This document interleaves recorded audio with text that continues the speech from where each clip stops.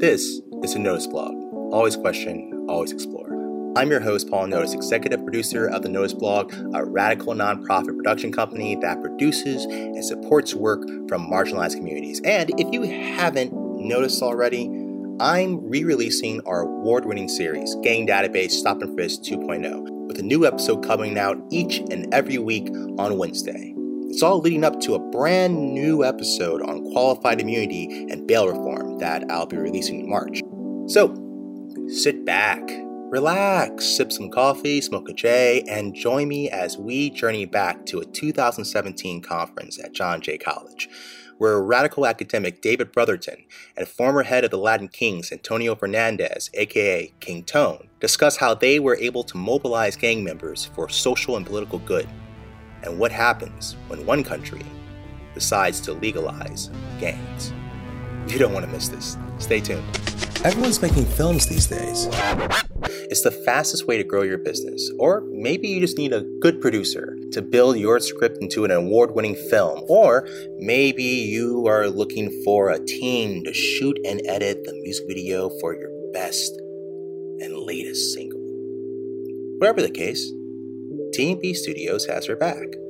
T&B Studios is an award-winning production company that offers competitive rates for video production and editing. So, visit them today at tnbstudios.com and get your film made the right way. And we're back. So, before we get into how one can legalize gangs, we have to explore the social and political motives behind criminalizing certain groups of people.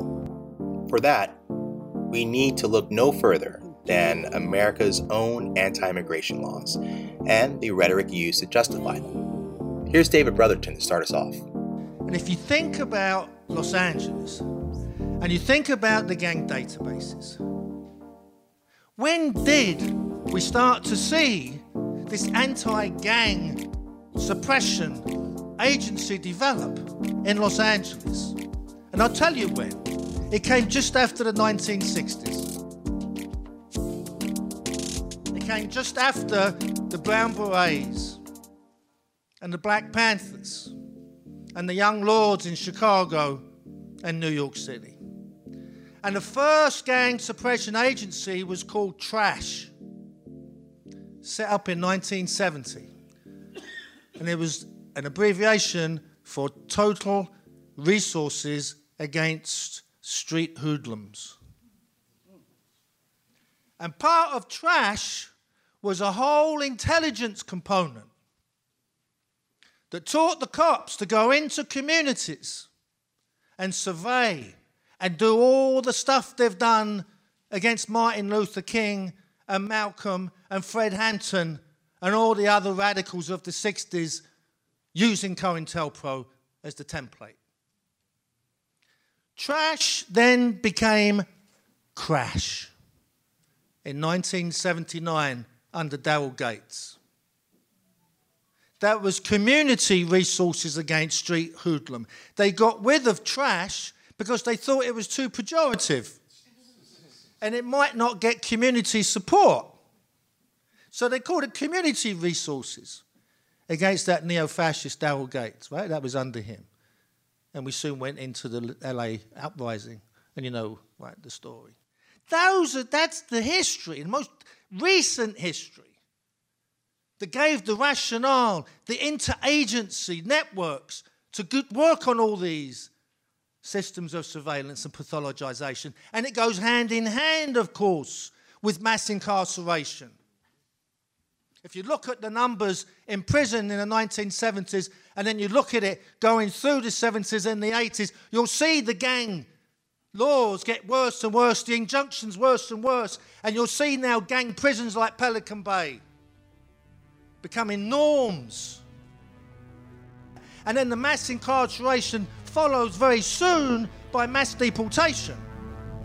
It's all, you see, seamless. Democrats and Republicans sign off on every single one of these legislations. Clinton signed the 1996 mass deportation bill, not Reagan. Not only in the states most heavily affected, but in every place in this country are rightly disturbed by the large numbers of illegal aliens entering our country. The jobs they hold might otherwise be held by citizens or legal immigrants. The public service they use impose burdens on our taxpayers. That's why our administration has moved aggressively to secure our borders more, by hiring a record number of new border guards, by deporting twice as many criminal aliens as ever before. Obama deported more people than Bush. The attacks on the gangs really is part of the whole attacks on the working class and the poor in general. They just use the gang as the wedge to get in there and make it believable, make it credible, make it legitimate. That's our policy in the United States. Total social exclusion and the deportation of surplus labour. And the other surplus labour we can't deport, we warehouse them in the concentration camps we call penitentiaries. All right, now that we have that background, let's turn our attention to the show's main subjects, which is what happens when you legalize gangs, and how do you mobilize gangsters for social and political good.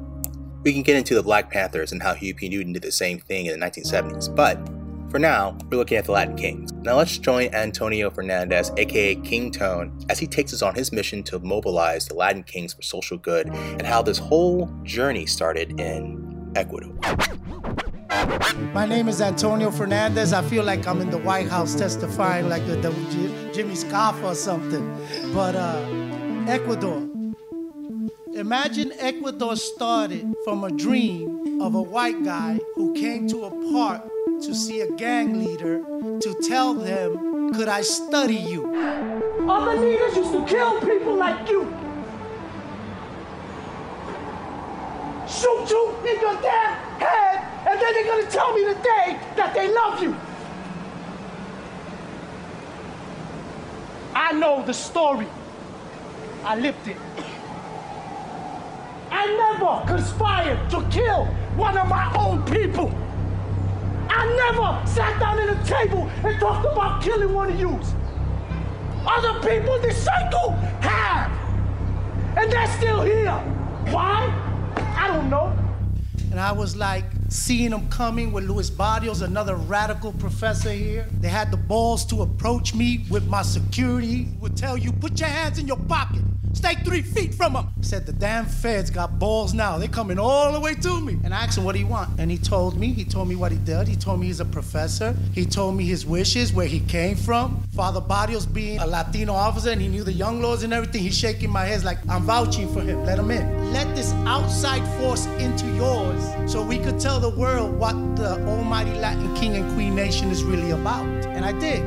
And I asked him one question, better write the truth. Because HBO, New Yorker, Daily News, Post, all of them are full of shit. They're lying on us. We're under attack. We got no money. We got no food. We got no power. We just sound like we're powerful.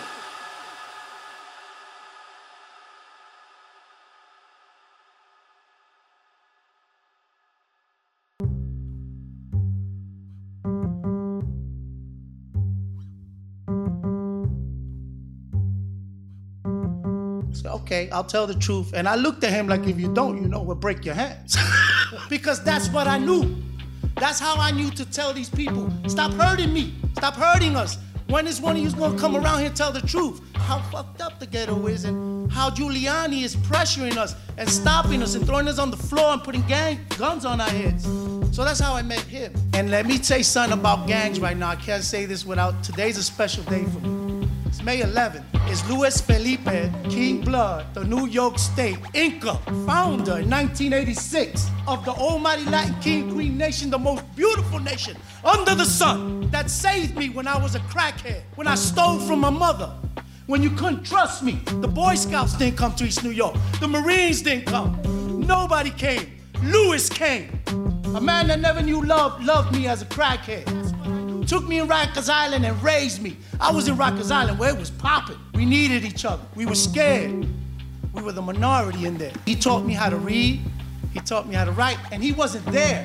His literature had taught another dope fiend named Mafia, who then taught me. So I wear the Latin King badge proudly, because I didn't join to protect or to fight anyone.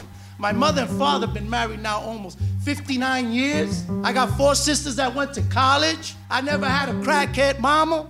But the capitalistic pig, America, got to me when I was young and told me if I didn't have what rich kids had, I was a nobody. So I went out and got it. That's my story. Luis Felipe was the first gangster sentenced to 145 years in ADX with no phone calls, no mail, no visits. His lawyer has to go through the DA. When did you hear that? I know dudes who blew up the first Twin Towers, and they're in population, and Pistol Pete and King Blood are locked up like enemies of the state. Nobody here knows nothing about that, right? Who the fuck cares? We ain't there. That's our future, young individuals in gangs. And the way I found salvation in the Latin Kings, then Miss Bias, a mother in Bronx, whose son was killed by a police officer who was named Tony, started a march here in the city. Giuliani won't come, pastors don't come. You will see the 30 mothers alone with their signs on TV and they will brush them off. The community didn't care that cops were slaying their kids in New York City at a rapid rate. And Giuliani was putting medals on them. And John Jay was graduating them. And nobody was saying nothing. And one day she came and she told Richie Perez from the Young Lords in Panama Albert, I hear about this little Puerto Rican dude. They got a lot of dudes. He got a church and everything. You think the bad guys will help us? Imagine that. When you look for justice where there's supposed to be none. And when she told me that, folks, my heart leaped like when Jesus met John in the Bible. I got a cause now. I told him we could march. I told him we could get jobs. I told him we could think. I told him we could let the outside in. Now we got a reason to change. Because they wasn't giving me jobs, so I couldn't promise that. Because Giuliani said, when I asked for help, we could give you programs and sewing machines, and y'all don't change, y'all gangbangers, like his grandfather was, and died a murderer gangster. So he thought we were all like him. And I said, oh yeah? So I told Ms. Byers, we down with you. And it was history from there. No justice, no peace. National Congress Network, Zulu Nation, Young Lords, Black Panther Collective. Everybody came together with all their differences to do one thing, say, if there's no justice, there's no peace. Giuliani, you won't eat in peace. You won't throw a Christmas party. You won't chill in New York till you give these mothers justice. And I thought that was the perfect fit for me and the almighty Latin King Queen Nation. They see me on TV, you know, y'all seen it in HBO, and I hated all of it. Because after the ball dropped, Giuliani came after me like he's supposed to. He never came after me when I was robbing, stealing, killing people. He came after me after I found myself in a revolution and a movement. Gave me 13 and a half years for being a lookout to a drug sale. Man, my ass got tight. I was in there. I said, what the hell? What did I do? I'm a lookout to a drug sale. I know I'm King Tone, but I ain't killed nobody. And then there I found out what the movement was really about. And what I did and what I understood. But in all that, I lost myself, and he wrote me again. This dude always comes at the wrong times, you know. I'm in the shoe, ready to quit and everything. He goes, yo, could you write a letter to Ecuador and Spain, because the Nietas and Kings are fighting, and if you write, they said they'll listen and stop the war. And I'm mad as hell, because that's going to get me 60 more days in the shoe. And I took my 3-inch pencil, and guess what I did? I wrote a 2-page letter. And I licked it, and I sent it off. Because my mother said, well, you were King Tone in the street, now be him in jail, nigga. Man up.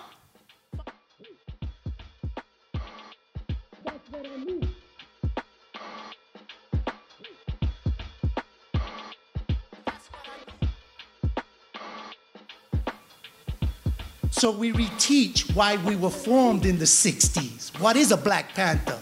Who was Malcolm X? How did he work? We teach them their own literature. Instead of the books from school, we bring the blood lessons from over there. We bring the Land King Manifesto. Read this. You're misrepresenting what you're talking about. And you see the little kid go, you mean he's misleading me? Yeah. Wake up. Come on. Get back in the game. And now they taught to contest and argue against leaders in their circle who are misleading them. Instead of king love or no love, it's king love, community love, our people love, Puerto Rican love, black love. Get it? What love look like in a gang? What does it look like? That's my job, to find out. Why do they join? Because they found what love looked like. Cheap, fast, and on point.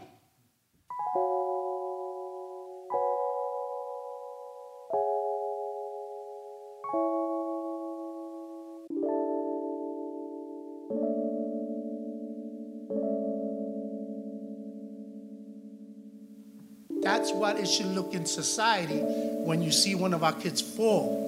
It should be fast, cheap, and direct. It should give them a cause. It should give them a hand, and it should bring them in. And that's what we did with the Ecuador and taught the government to do. With love, is how would you treat your kid when he got arrested? Then when you're in that department that does, hey, you want to be in my program? Yes. You in a gang? No, but you got to be in a gang to get in the count of ceasefires. Don't put a check in that box. That's what you're supposed to tell them. And fuck the count, and fuck the grant, and fuck the stipend. Because once you mark that, I'm going to give it to the Justice Department. You think I'm a program? I'm collecting info. Inadvertently, because I'm doing the work, but I need you to sign that box so I could get the grant. Just like GEDs, just like Dress to Impress, just like all the shit you sell, a returning citizen. And then after you teach them to dress, they take you to the basement, and there's a bag with clothes that don't fit you. And they send you to the interview. Come on, give us a chance. Give us a chance being who we are, where we grew up, where we know. Let us buy our hood back. Let us earn it back. Let us be credible messengers. Let me teach a Latin king how to not slip. Let me be around to teach him. I got wise. I learned by my mistakes. I could help Latin kings. But you tell me to help them, I can't be a king no more. Because then I'm in the gang.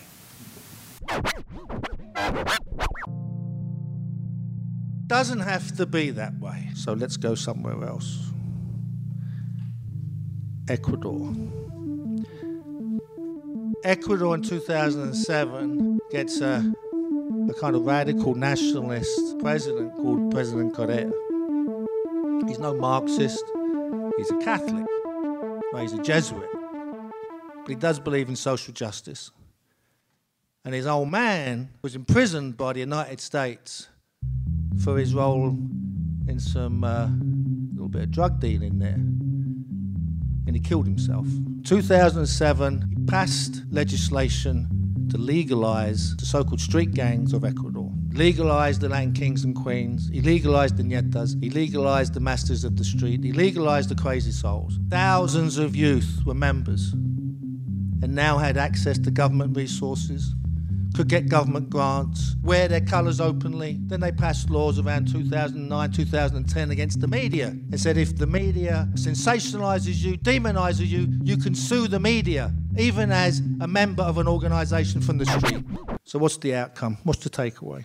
Ecuador has the fastest drop in homicide in the world over those 10 years, from 2007 to 2017. Homicide rate fell from something like 20 per 100,000, 21 per 100,000, to currently it's around 4.8, with the exact opposite policy of this so-called democracy.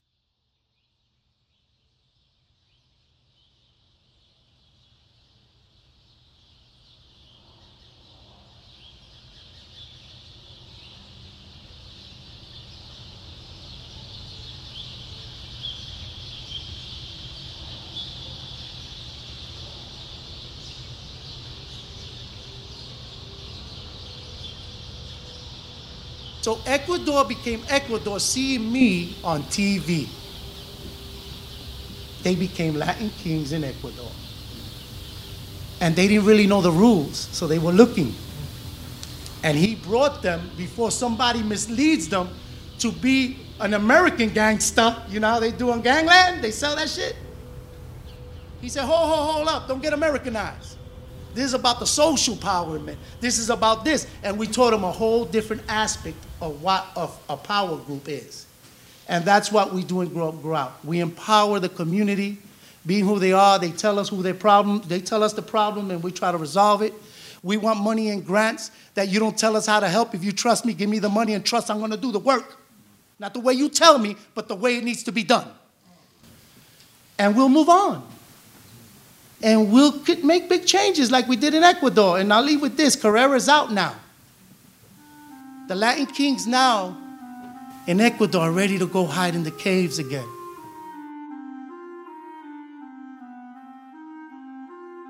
Because this president, guess who he invited just now, the first people? The American federal government to tell him how to run the power groups. Now, John Jay, let's get a study there now immediately for him so we could show the 10-year work against the work you're going to bring there now. And we could document how the murders are going to go up, how the kings are going to hide, how they're going to be persecuted by the Justice Department because of the intel you're going to bring from here to destroy what we built. We don't want to work in the box. We want a new box. And I ain't happy till we make a new one.